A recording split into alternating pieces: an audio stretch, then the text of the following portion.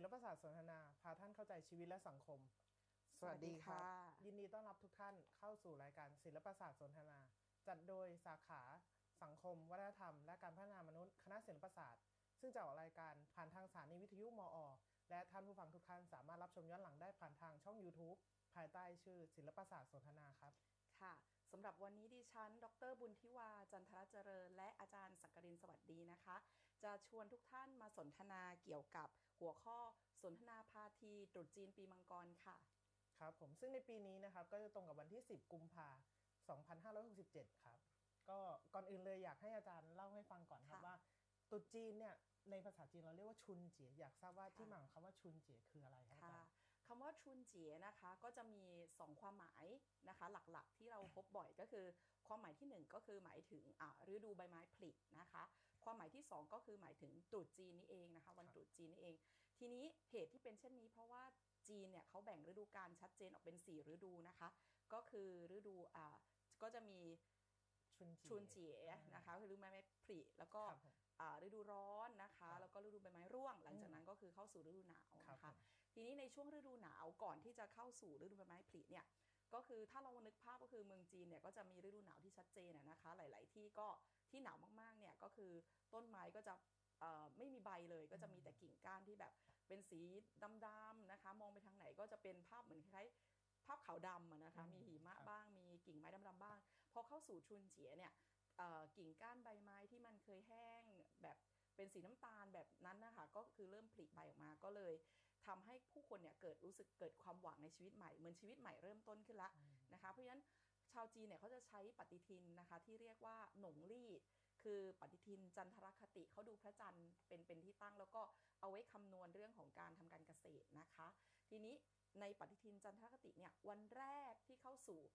ฤดูใบไม้ผลิเลยก็คือวันตรุษจีนนะคะเราก็เลยใช้คำว่าชุนเจี๋ยนะคะซึ่งมีความหมายทั้งหมายถึงว่าวันตรุษจีนแล้วก็ฤดูใบไม้ผลิด้วยนะคะเป็นชื่อเรียกของวันตรุษจีนในภาษาจีนกลางนะคะครับผมทีนี้ในส่วนของวันตรุษจีนเองอะครับทางจีนเขามีตำนานหรือว่ามีความเชื่ออะไรเกี่ยวกับวันตรุษจีนไหมครับก็สำหรับคนที่เรียนภาษาจีนเนี่ยน่าจะเคยได้ยินตำนานนี้นะคะก็คือคำว่าเหนียนนะคะเหนียนเนี่ยหมายถึงปีแล้วก็จะมีความหมายก็คือเป็นชื่อของสัตว์ประหลาดตัวหนึ่งนะคะตัวเหนียนเนี่ยจะเป็นสัตว์ประหลาดที่เราต้องจินตนาการเอาเองเพราะว่าแต่ละตำราเนี่ยจะวาดออกมาไม่เหมือนกันนะคะก็คือที่รู้ก็คือเป็นสัตว์สีเท้านะคะแล้วก็มีรูปร่างอัปลักษณ์น่ากลัวมีความดุร้ายตัวใหญ่มีเขี้ยวยาวอย่างเงี้ยค่ะแล้วก็ตัวเหนียนจะลงมาจากภูเขานะคะในช่วงวันตรุษจีนนะคะแล้วก็จะจับผู้คนกินเป็นอาหารเนี่ยสร้างความเดือดร้อนแล้วก็หวาดกลัวให้แก่ผู้คนชาวเมืองนะคะทีนี้มีอยู่วันหนึ่งนะคะก็มีการค้นพบว่าตัวเหนียนเนี่ยมันกลัวเสียงดังแล้วมันก็กลัวสีแดงด้วยนะคะทำให้ในภายหลังเนี่ยชาวจีนก็จะใส่เสื้อแดงนะคะจุดประทัดหรือว่าทำอะไรที่เป็นกิจกรรมสันทนาการมีการร้องรำทำเพลงอะไรให้เกิดเสียงดังนะคะขึ้นมาเพื่อขับไล่ตัวเหนียนอีกในหนึ่งตัวเหนียนอาจจะไม่มีอยู่จริงแต่ว่ามันเป็นสัญลักษณ์เกี่ยวข้องกับเรื่องของความไม่ดีความโชคร้ายต่างๆนั่นเองนะคะก็เลยอาจจะเป็นที่มาของการจุดประทัดในปัจจุบันใช่ไหมครับใช่ค่ะซึ่งในปีนี้เป็นปีที่เขาเรียกว่าเป็นปีสำคัญของลูกหลานชาวจีนเนาะเนื่องจากว่ามันปีนี้ตรงกับปีมังกรพอดีนะครับก็คือชาวจีนก็จะมีคติเกี่ยวกับนักสัตว์ทั้ง12เหมือนกับไทยเลยนะคะส่วนในปีนี้นะคะของเราเนี่ยพอพ้นช่วงสงกรานต์เราเรียกว่าเป็นปีมะโรงเนาะปีมะโรงงูใหญ่ของเราก็จะไปผูกพันกับเรื่องของพญานาคใช่ไหมคะแต่ของชาวจีนเนี่ยเขาก็ถือว่าเป็นงูใหญ่เหมือนกันแต่เขาไม่ได้เรียกพญานาคเขาเรียกว่ามังกรนะคะทีนี้มังกรในภาษาจีนก็คือหลงนั่นเองนะคะซึ่งเป็นสัตว์ที่อยู่บนเสื้อของอาจารย์สักกรินนี่เองนะคะวันนี้นะคะก็มังกรเนี่ยเรียกว่าเป็นสัตว์ในเทพนิยายหนึ่งเดียวเลยนะคะในบรรดา12นักสัตว์ทั้งหมดนะคะอีก11นักสัตว์เนี่ยจะเป็นสัตว์ที่มีอยู่จริงๆในโลกใบนี้นะคะซึ่งมังกรเนี่ยก็จะมีส่วนประกอบนะคะเยอะมากมาจากสัตว์หลายๆอย่างอาจารย์สักกรินลองเดาดูสิคะว่าหัวของเขาคล้ายกับตัวอะไรคะหัวน่าจะเป็นสิงโตไหมครับอาจารย์หัวนี่มาจากวัวนะคะเขานี่มาจากกวางนะคะแล้วก็มีตาเป็นสีแดงนะคะมาจากกระต่ายกรงเล็บเนี่ยคือมาจากนกอินทรีเกล็ดมาจากปลานะคะปลาที่ว่ายในน้ำก็จะมีส่วนประกอบที่ละเอียดยิบย่อยกว่านี้อีกนะคะเสร็จแล้วมังกรเนี่ยก็ ใครทราบแน่ชัดแต่ว่ามีการสันนิษฐานกันนะคะว่าปรากฏหลักฐานเนี่ยก็คือคิดว่าประมาณ 7,400 กว่าปีที่แล้วก็คือหลายพันปีก่อนพุทธกาลอีกนะคะเพราะว่าตอนนั้นนะคะเขาไปเจอว่าในตำนานที่เกี่ยวข้องกับนะคะ1 ใน 3ของกษัตริย์ในเรื่องเล่าในเทพนิยายจีนเนี่ยนะคะท่านก็จะมีตัวนะคะครึ่งบนเป็นคนแล้วก็ท่อนล่างเนี่ยเป็นงูละก็คือเริ่มมีคติที่เกี่ยวข้องกับสัตว์ในเทพนิยายที่มีท่อนล่างเป็นงูเกิดขึ้นที่เราหาหลักฐานได้ตั้งแต่ยุคนั้นนะคะเป็นต้นมาก็คือในช่วงของจักรพรรดิฝูซีนะคะก็จะมีเรื่องเล่าแล้วก็บางคนเนี่ยเขาก็จะเชื่อว่าจักรพรรดิฝูซีนี่แหละเป็นคนที่ออกแบบและคิดค้นตัวมังกรขึ้นมานะคะแต่อันนี้ก็คือเป็นแค่การสันนิษฐานจากหลักฐานหรือว่าเรื่องเล่าที่สืบต่อกันมานะคะแล้วก็มังกรเนี่ยแน่นอนเลยเกี่ยวพันกับบุคคลที่สำคัญของจีนก็คือฮ่องเต้นั่นเองนะคะก็คือจะสังเกตเห็นว่ามังกรจะถูกเอาไปประดับนะคะในส่วนของฉลองพระองค์นะคะแล้วก็ของต่างๆที่ฮ่องเต้ต้องใช้นะคะข้าวของเครื่องใช้เนี่ยก็จะมีมังกรอยู่นะคะซึ่งมังกรในจีนเนี่ยก็จะมีแบ่งเป็นหลายเกรดแบ่งเป็นหลายระดับนะคะก็คือถ้าใช้กับฮ่องเต้ก็จะมีนิ้ว5 นิ้วนะคะนิ้วที่5เนี่ยจะโผล่ออกมาจากตรงกลางฝ่าเท้าของเขานะคะก็จะมีรายละเอียดเยอะนะคะแล้วก็ในปีนี้นะคะสำหรับชาวจีนเนี่ยเขาก็จะมีความเชื่อว่าใครที่สามารถที่จะมีลูกนะคะที่สามารถเกิดในปีมังกรได้เนี่ยก็จะเป็นอะไรที่แบบปังมากเฮงมากนะคะยังทันไหมคะช่วงนี้ยังทันนะคะถ้าเกิดว่าใครที่แบบมีเป้าหมายที่จะแบบมีน้องในปีนี้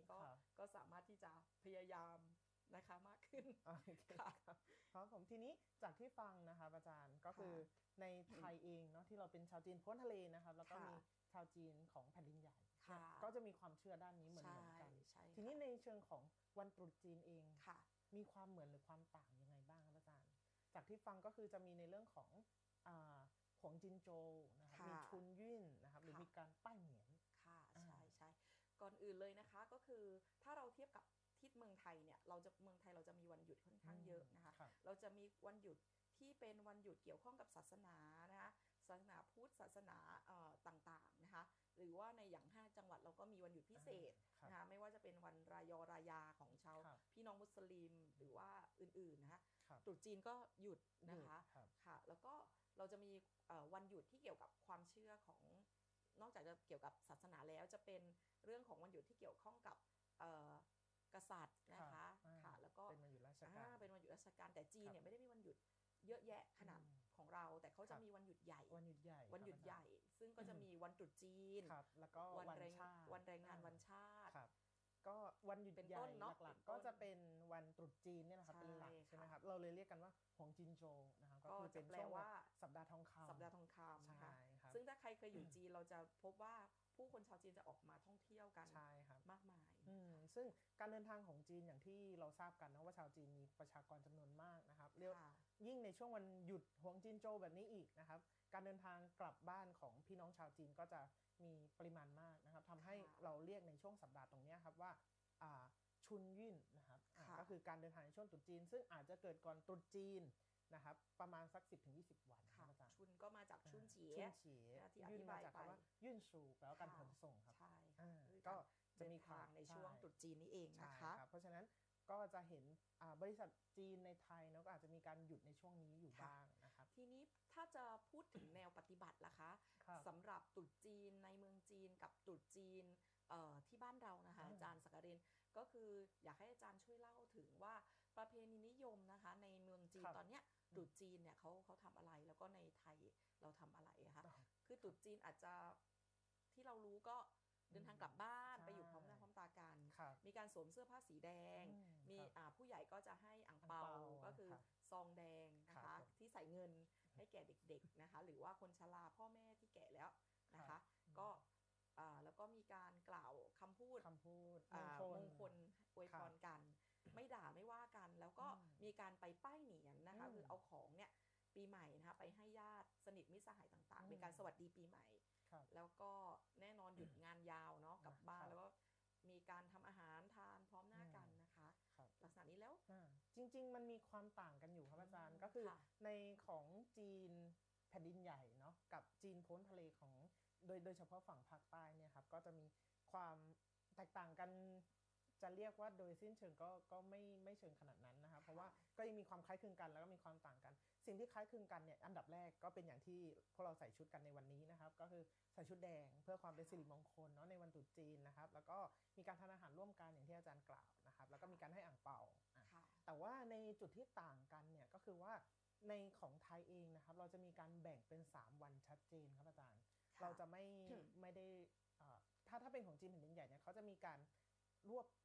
ลักษณะเดียวกันอาจจะไม่ได้มีการแบ่งชัดเจนมากนะครับแต่ว่าของไทยเนี่ยเราจะแบ่งกันเป็นวันจ่ายครับวันไหว้แล้วก็วันเที่ยวครับซึ่งวันตรุษจีนที่เราเรียกกันที่เรารู้จักกันเนี่ยคือวันไหว้ครับอาจารย์แต่ว่าจริงๆแล้วก่อนวันนั้น1วันเนี่ยเราจะเรียกว่าวันจ่ายซึ่งวันจ่ายก็จะเป็นวันที่ต้องทำความสะอาดบ้านนะครับหรือว่าต้องไปจับจ่ายใช้สอยเพื่อเตรียมของในวันไหว้วันถัดไปครับยกตัวอย่างเช่นปีนี้วันที่10เป็นวันตรุษจีนใช่ครับเพราะฉะนั้นวันที่9ก็จะเป็นวันจ่ายแล้ววันที่11ก็จะเป็นวันเที่ยวครับอาจารย์ก็จะมีการแยกอย่างนี้ซึ่งในวัน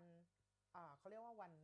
จ่ายเนี่ยครับก็จะเป็นในช่วงการป้ายเหมียนซึ่งจะเหมือนของคนจีนแผ่นดินใหญ่ก็คือว่ามีการนำขนมนะครับหรือการนำอาหารที่จะใช้ไหว้ในวันถัดไปเนี่ยไปมอบหรือไปแจกจ่ายให้กับเครือญาติครับอาจารย์ซึ่งถ้ามองจริงๆก็จะมองว่าเป็นลักษณะของการ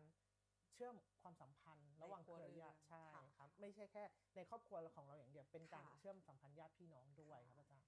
ครับแล้วก็ถัดมาก็จะเป็นในส่วนของวันไหว้ครับวันไหว้ก็จะมีการไหว้ในหลายๆรูปแบบซึ่งบางบ้านหรือว่าเป็นชาวจีนแต้จิ๋วชาวจีนฮกเกี้ยนอะไรอย่างเงี้ยครับก็จะมีการไหว้ที่แตกต่างกันรวมไปถึงต่างพื้นที่ก็จะมีการไหว้ที่แตกต่างกันครับส่วนวันเที่ยวก็ตามนั้นครับเที่ยวเต็มที่ครับก็จะละเว้นเรื่องการทำงานเพราะไม่งั้นเขาจะถือว่าเป็นจะต้องทำงานตลอดทั้งปีครับอาจารย์ห้ามทวงงานด้วยใช่ครับห้ามพูดคำหยาบแล้วก็ห้ามทวงหนี้ด้วยวันนั้นก็คือถ้าเจ้าหนี้เป็นชาวจีนเขาจะไม่ทวงหนี้กันใช่ครับเขาจะเว้นไปก่อนอาจารย์ก็ไม่ทวงงานเด็กด้วยค่ะวันนั้นใช่แล้วก็มันก็จะมีจริงๆแล้วมันจะมีเรื่องขนมอะไรอย่างเงี้ยครับที่ต้องเตรียมกันในวันจ่ายตั้งแต่วันจ่ายเลยอะไรอย่างเงี้ยครับซึ่งนอกจากการเตรียมอาหารอะไรอย่างเงี้ยครับก็จะมีในส่วนของการเป็นกุศโลบายแล้วกันเราเรียกอย่างนี้นะอาจารย์ก็คือเรื่องการทำความสะอาดบ้านโดยปกติก็คือในวันจ่ายเนี่ยครับวันที่เราต้องเตรียมของอย่างเงี้ยเราจะไม่กวาดขยะออกจากบ้านเราก็คือเราจะกวาดมาไว้แอบเอาไว้ที่บ้านก็เป็นเหมือนกันแอบเอาไว้ก่อนแอบเอาไว้ที่มุมบ้านก่อนจะไม่กวาดออกอะไรอย่างเงี้ยครับแล้วก็พอเป็นวันจ่ายเป็นวันไหว้ครับอาจารย์พอเป็นวันไหว้ปุ๊บขยะนั้นที่มีเราก็ต้องเอาหลบมาก่อนหรือไม่ก็อาจจะเก็บไว้สักมุมหนึ่งของบ้านอะไรอย่างเงี้ยครับแต่ว่าห้ามกวาดออกจากบ้านเพราะไม่งั้นมันจะเป็นลักษณะของการเขาเรียกว่าเป็นการขับไล่หรือว่าเป็นการเอาสิ่งที่เป็นโชคลาภออกจากบ้านอะไรอย่างเงี้ยครับซึ่งวันไหว้เองก็จะต้องมีการเปิดหน้าต่างเปิดหน้าต่างให้ลมรับโชคให้ลมใช่จริงๆก็คือเป็นเรื่องกุศโลบายเรื่องอากาศนะครับแต่เราจะถือว่าเป็นการเปิดประตูรับโชคอะไรอย่างเงี้ยครับก็เปิดทุกบ้านนะครับขนมที่บ้านอาจารย์จะเป็นขนมอะไรบ้างคะในตรุษจีนจริงๆของตรุษจีนเนื่องจากว่าที่บ้านฝั่งผมก็จะเป็นจีนฮกเกี้ยนเนาะเพราะฉะนั้นก็จะมีความคล้ายคลึงกับจีนแผ่นดินใหญ่ที่เป็นฮกเกี้ยนแต่ว่าเขาอาจจะไม่ได้มีการไหว้บรรพบุรุษที่ชัดเจนขนาดนั้นนะครับซึ่งถ้าเรามาดูกันจริงๆเนี่ยในวันไหว้ครับก็จะมีการไหว้หลายรูปแบบอย่างเช่นถ้าเป็นวันไหว้เราจะเริ่มตั้งแต่เช้าเลยเนาะอาจารย์ไหว้รับไฉสิงเอี้ยอาจารย์เคยได้ยินไหมครับว่ารับอันนี้ที่บ้านไหว้นะคะเป็นยังไงบ้างครับอาจารย์ไฉซิงเอี้ยเนี่ยภาษาจีนกลางเราเรียกว่าไฉเฉินเย่นะคะไฉเฉินฉายแปลว่าทรัพย์สินเฉินก็เทวดาเทพนะคะผู้เป็นใหญ่นะคะที่ท่านดูแลเรื่องของการอำนวยโชคลาภทรัพย์สินเงินทองให้แก่มนุษย์นะคะคือเทพเจ้าของจีนเนี่ยท่านจะมีหน้าที่ที่ชัดเจนนะคะทีนี้ในเรื่องของเงินทองเนี่ยชาวจีนเชื่อว่าเทพเจ้าไฉซิงเอี้ยหรือว่าไฉเฉินเย่เนี่ยท่านดูแลเรื่องนี้นะคะทีนี้วันที่เป็นวันตรุษจีนเนี่ยคือชาวจีนคืนนั้นเนี่ยเขาจะไม่นอนนะคะแล้วก็ต้องรอให้พ้นเที่ยงคืนก็คือว่าเป็นการกั้วเหนียนหรือว่าข้ามไปสู่ปีใหม่นะคะก็คือต้องตื่นนอนนะคะพร้อมหน้ากันก่อนแล้วก็จากนั้นเนี่ยก็จะมีแต่ละปีเนี่ยเขาจะมีเวลาที่ไม่ตรงกันนะอย่างเช่นสมมติว่าบางปีเนี่ยบอกมาว่าเลยเที่ยงคืนไป48นาทีนะบางปีก็ตีหนึ่งกับอีก38นาทีแล้วให้จัดโต๊ะหันไปทางทิศใดปีนี้ท่านไฉเฉินเย่จะเสด็จลงมาทางทิศไหนชาวจีนจะตั้งโต๊ะหันไปทางทิศนั้นนะคะแล้วก็ของไหว้ก็จะเป็นอาหารเจทั้งหมดนะคะจะเป็นอาหารเจ5อย่างก็อาหารเจแห้งอย่างเช่น ฟองเต้าหู้นะคะเห็ดหอมเห็ดหูหนูดอกไม้จีนวุ้นเส้นนะคะแล้วก็มีผลไม้นะคะผลไม้นี้ก็จะมี9อย่างนะคะแล้วก็น้ำสะอาดนะคะแล้วก็เทียนแดง1คู่ธูปอีก5ดอกนะคะทีนี้การเตรียมไหว้ไฉเฉินเหย่เนี่ยจะมีหลักการก็คือว่า1ต้องเตรียมจิตใจนะคะคือจิตใจเนี่ยต้องสบายห้ามทะเลาะกันแม้ว่าวันนั้นแม่จะบ่นอะไรก็ต้องบอกแม่ว่าห้ามบ่นแล้วก็ลูกเนี่ยฟังแม่บ่นก็ต้องห้ามเครียดนะคะคือทำใจให้สบายที่สุดเลยนะคะแล้วก็เพราะว่ามีความเชื่อว่าเมื่อจิตใจเราสบายดีเนี่ยก็จะเป็นจุดตั้งต้นเริ่มต้นที่ดีของทุกเรื่องราวนะคะหลังจากนั้นก็ให้เตรียมของที่ว่ามานะคะบางบ้านเนี่ยก็คือจะเตรียมกระเป๋าเงินไปวางด้วยนะคะเพื่อให้ท่านไฉเฉินเหย่นอกจากจะเชิญท่านเข้าบ้านแล้วเนี่ยก็ให้ท่านช่วยเติมเงินให้กระเป๋านั้นด้วยนะคะแล้วก็ที่ขาดไม่ได้ก็คือรูปนะคะรูปของท่านเทพไฉเฉินเหย่ซึ่งจะสามารถซื้อได้ซึ่งหาได้ตามร้านสังฆพันธ์ทั่วไปนะคะอันนี้ก็จะเป็นเรื่องของความเชื่อหนึ่งนะคะของชาวจีนพ้นทะเลซึ่งแทบจะไม่เห็นในจีนแผ่นดินใหญ่แล้วนะคะครับผมซึ่งก็มีความต่างจากทางฝั่งผมนิดนึงเพราะว่าของฝั่งผมเนี่ยจะเป็นลักษณะเขาเรียกว่าการไหว้หน้าพระไหว้หน้าพระประจำบ้านอะไรเงี้ยซึ่งในของกลุ่มชาวจีนฮกเกี้ยนในโซนภูเก็ตพังงาอะไรอย่างเงี้ยครับก็จะทุกบ้านเนี่ยจะมีองค์พระประจำบ้านซึ่งตอนเช้าเนี่ยเราก็จะมีการตั้งไหว้องค์พระประจำบ้านซึ่งของที่เราจะไหว้ครับหลักๆก็จะเป็นในเรื่องของขนมผลไม้แล้วก็สิ่งที่จะเพิ่มเติมมานะครับก็จะเป็นในส่วนของซาเซ้งหรืองอเซ้งครับก็คือเป็นพวกอาหารคาวแต่ว่าอาหารคาวเนี่ยก็จะมีในรูปแบบที่ต่างกันอาจจะมี3อย่างหรือ5อย่างอย่างเงี้ยครับแต่ว่าหลักๆเนี่ยจะต้องมีหมูไก่และก็ปลาครับส่วนสิ่งที่เพิ่มมาก็อาจจะเป็นในส่วนของบะหมี่เหลืองหรือว่าจะเป็นในเรื่องของอาหารทะเลเพิ่มเติมอย่างเช่นปลาหมึกแห้งหรือว่ากุ้งหมึกนะครับหรือว่าเป็นปูหอยแครงอะไรอย่างเงี้ยครับก็จะมีนี่น่าจะมีในนัยยะเกี่ยวกับความเชื่อใช่ครับอย่างเช่นมีเหลืองเราก็จะเป็นเขาเรียกเรื่องฉางโซ่เมี่ยเรื่องอายุยืนใช่ครับลักษณะประมาณแล้วก็ถ้าเป็นหมูไก่ปลาอันนี้ก็จะพูดถึงเรื่องความอุดมสมบูรณ์อาหารการกินอะไรอย่างเงี้ยครับแล้วก็ในส่วนของผลไม้ก็โดยปกติก็จะตั้งถ้าไม่3อย่างก็เป็น5อย่างแล้วแต่ความสะดวกครับแล้วก็ขนมที่ใช้ก็จะต้องเป็นขนมสีแดงครับครับผมทีนี้พอมาเป็นช่วงบ่ายครับอาจารย์ก็จะเป็นช่วงไหว้ซึ่งการไหว้ของเราก็จะเป็นการไหว้บรรพบุรุษนะครับก็จะมีการตั้งโต๊ะปูผ้าแดงนะครับมีการนำรูปบรรพบุรุษลงมาตั้งบนโต๊ะเนาะแล้วก็มีการตั้งผลไม้อาหารต่างๆครับทีนี้เหมือนให้ได้ทานพร้อมหน้าเหมือนให้ได้ทานพร้อมหน้าพร้อมตากันครับแล้วก็ลูกหลานคนในครอบครัวเนี่ยจะต้องมาไหว้พร้อมกันโดยเรียงลำดับตามเขาเรียกตามศักดิ์ครับก็ถ้าเป็นพี่คนแรกก็จะไหว้ก่อนน้องๆอะไรอย่างเงี้ยครับไล่ลงไปตามลำดับก็จะเป็นลักษณะนั้นทีนี้ในเรื่องของอาหารการกินหรือการไหว้เนี่ยครับก็จะมีหลายรูปแบบครับอาจารย์ซึ่งแต่ละบ้านก็จะมีการจัดอาหารออกมาเนาะในส่วนของถ้าเป็นบ้านผมเนี่ยจะเป็นลักษณะของหมูต้มไก่ต้มแล้วก็เป็นปลาซึ่งปลาเนี่ยเราจะนิยมทานเป็นตัวครับเราจะไม่เอามาเป็นน่าจะคล้ายๆกันเรื่องที่ชาวจีนช่วงตรุษจีนจะแซวกันว่ากินกันจนเบื่อไก่กินกันจนเบื่อหมูเบื่อเป็ดอะไรอย่างนี้นะคะก็จะเป็นลักษณะก็คือเมนูขึ้นโต๊ะประจำอยู่แล้วนะครับแล้วก็อาจจะมีในเรื่องของบะหมี่เนื่องจากว่าเกี่ยวกับอายุยืนนะเราก็จะกินบะหมี่กันถ้าเป็นคนภูเก็ตก็จะเป็นลักษณะของหมี่เหลืองนะครับหมี่เหลืองเส้นใหญ่ๆนะครับหมี่เหลืองผัดหมี่ขาวนะครับหรือผัดหมี่หุ้นบ้านเรานั่นเองแล้วก็มีผัดวุ้นเส้นเป็นลักษณะนี้แล้วก็จะมีผัดมันแก้วครับผัดมันแก้วนี่ก็เป็นเมนูที่ค่อนข้างหายากอันนี้มีชื่อว่าอะไรคะภาษาอาจารย์สักกลินเราจะเรียกว่าผัดมังกวนครับมังกวนมาจากคำว่าหมังกวางซึ่งเป็นภาษาจีนฮกเกี้ยนค่ะทีนี้ที่บ้านก็มีเหมือนกันค่ะแต่ว่าที่บ้านคุณแม่จะเรียกผัดอยู่หูน่าจะมาจากการใส่ปลาหมึกลงไปใช่ครับใช่ค่ะก็คือว่าเขาจะมีมันแก้วมีกระหล่ำด้วยไหมคะกระหล่ำปลีไม่รู้ใส่ไหมคุณบ้านอาจารย์ของบ้านผมไม่ใส่บ้านอาจารย์หญิงจะมีกระหล่ำปลีแล้วก็มีปลาหมึกเส้นแบบหั่นเอาปลาหมึกแห้งมาหั่นเป็นเส้นแล้วใส่เข้าไปมีเห็ดหอมด้วยใช่ไหมคะของผมจะเป็นมันแก้วแล้วก็อาจจะผัดกับหมูหรือผัดกับปลาหมึกแห้งหรือไม่ก็เป็นลักษณะของกุ้งค่ะก็คือจะมีการดัดแปลง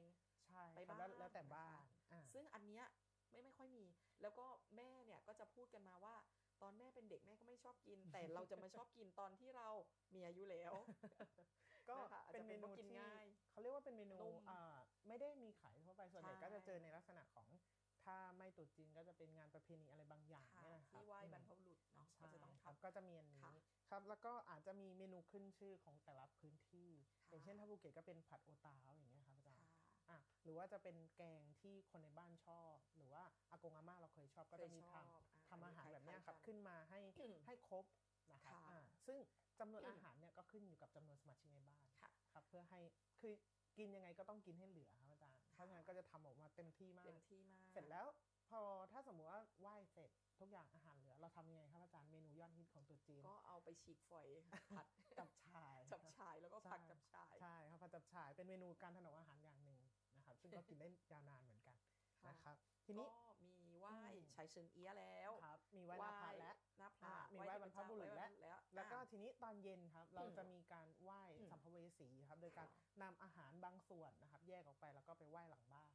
นะครับแต่ว่าใช้เวลาไม่นานครับอาจารย์ก็คือไปตั้งเล็กๆน้อยๆทีนี้เมื่อกี้เราพูดถึงอาหารไปครับอาจารย์แล้วอาจารย์มีบอกแล้วว่ามีการตั้งผลไม้ในการไหว้เนาะจริงๆแล้วในช่วงวันไหว้ครับช่วงไหว้บรรพบุรุษเราก็มีการตั้งผลไม้เหมือนกันนะครับซึ่งถ้าเป็นหลักๆที่เราจะเห็นอันดับแรกเราจะเห็นแอปเปิ้ลเนี่ยภาษาฮกเกี้ยนก็คือเขาจะเรียกว่าเป่งโก้ครับ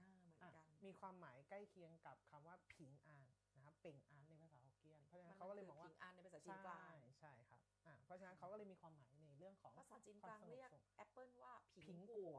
นะครับนี่คำว่าผิงกัวกับผิงอานมันออกเสียงผิงเหมือนกันแต่เขียนไม่เหมือนกันนะคะซึ่งผิงอานก็คือความสงบสุขร่มเย็นนะคะอีกอันนึงที่ฮิตมากคือส้มครับอาจารย์ส้มก็คนจีนก็เรียกจีจื่อนะคะจีจื่อก็จะไปเสียงคล้ายกับคำว่าจีลี่จีเฉียงนะคะซึ่งหมายถึงอะไรคะหมายถึงความสิริมงคลความเป็นสิริมงคลต่างๆครับแล้วก็สิ่งที่เราจะเห็นบ่อยๆก็คือกล้วยหอมนะครับเซียนเจียวเนาะเขาก็จะพูดถึงในเรื่องของมันมีความหมายแฝงเกี่ยวกับการที่มีลูกเต็มบ้านหลานเต็มเมืองใช่เพราะว่ากล้วยเนี่ยชอบอยู่แล้วลูกเยอะๆเนาะคนจีนชอบลูกเยอะๆครับเพราะฉะนั้นกล้วยเนี่ยมีลักษณะคล้ายๆกับว่าการแตกหน่อออกผลเยอะอะไรอย่างเงี้ยครับเขาก็เลยมีความหมายในเชิงนี้ครับแล้วก็จะมีอีกส่วนหนึ่งก็คือในเรื่องของสับปะรดนะครับสับปะรดหรืออ่องหลายนะครับในภาษาฮกเกี้ยนเนาะซึ่งอ่องหลายก็จะหมายถึงเรื่องสิริมงคลเนี่ยครับใช่ครับแล้วก็จะมีในส่วนขององุ่นนะครับองุ่นหรือผูเถาเนาะหรือบางทีเราก็จะมีส้มโอบ้างทับทิมบ้างนะครับซึ่งเป็นผลไม้มงคลทั้งสิ้นนะครับอาจารย์ก็จะมีความหมายต่างกันโดยปกติแล้วการเลือกผลไม้นี่ก็จะมี5อย่าง3อย่าง5อย่าง7อย่างหรือบางบ้านก็9อย่างซึ่งเป็นผลไม้มงคลไม่ทราบบ้านอาจารย์สักกฤทธิ์มีไหมว่าแบบคนที่มีอายุหน่อยเวลาเขาเลือกผลไม้นะคะเขาอาจจะไม่ได้เลือกแบบอร่อยนะแต่ว่าเวลาเลือกผลไม้เอามาไหว้เนี่ยจะต้องสวยไว้ก่อนอย่างส้มโอก็จะต้องผิวงามนะคะถ้าสมมติว่าเหลืองแต่แบบเนื้อดีเนี่ยเขาไม่เอาครับเอาข้างนอกสวยไว้ก่อนหรือว่าสับปะรดที่แบบว่าคือตัวเนื้อสับปะรดน้อยหน่อยแต่ว่าไอ้ตรงจุกมันสวยเป็นฉัดเป็นแบบแยกอันนี้จะถูกรุมซื้อเลยนะคะก็จะเป็นลักษณะนั้นส้มบางลูกก็ต้องแบบแววไว้ก่อนเครื่องแว็กซ์ก็จะเป็นลักษณะนั้นครับคนเขาก็จะเลือกกันมาเนาะให้สวยงามไว้ก่อนนะคะพอมาดูในเรื่องของขนมกันบ้างอาจารย์เมื่อกี้ที่อาจารย์บอกว่าขนมแล้วก็ที่ผมบอกไปว่าต้องเป็นขนมสีแดงเนาะหลักๆเนี่ยถ้าเป็นในบ้านผมเนี่ยเมนูตัวขนมที่เราจะเอาขึ้นโต๊ะเนี่ยโดยปกติจะมีขนมเตเหลียวครับเตเหลียวคือขนมที่เป็นธัญพืชแล้วก็เคลือบน้ำตาลใช่จะมีถั่วเคลือบน้ำตาลนะครับมีขนมจันทร์แล้วก็มีถั่วตัดนะครับหรือเป็นเขาเรียกข้าวพองเนาะคิดว่าหลายท่านน่าจะเคยเห็นซึ่งหาซื้อได้ที่ร้านสังฆพันธ์เหมือนกันแต่ว่าจะมีจำหน่ายเฉพาะช่วงเนาะช่วงตรุษจีนครับแล้วก็จะมีหลักฉ่ายครับหลักฉ่ายก็จะมีอย่างที่อาจารย์บอกเป็นเขาเรียกเป็นผักแห้งหลักนี่มาจากคำว่าเลี้ยวใช่ที่แปลว่าก็จะมี6อย่างก็จะมีเห็ดหูหนูนะครับมีเห็ดหอมแล้วก็มีวุ้นเส้นครับมีดอกไม้จีนฟองเต้าหู้แล้วก็มีอีกตัวหนึ่งจะเป็นพุทราไหมพุทราครับใช่ครับก็จะมีทั้งหมด6อย่างซึ่งก็จะเอาเป็นส่วนหนึ่งในของไหว้เช่นเดียวกันนะครับหลังจากนั้นก็จะเป็นขนมสีแดงๆที่เราฮิตกันเนาะก็จะมีขนมเต่าครับ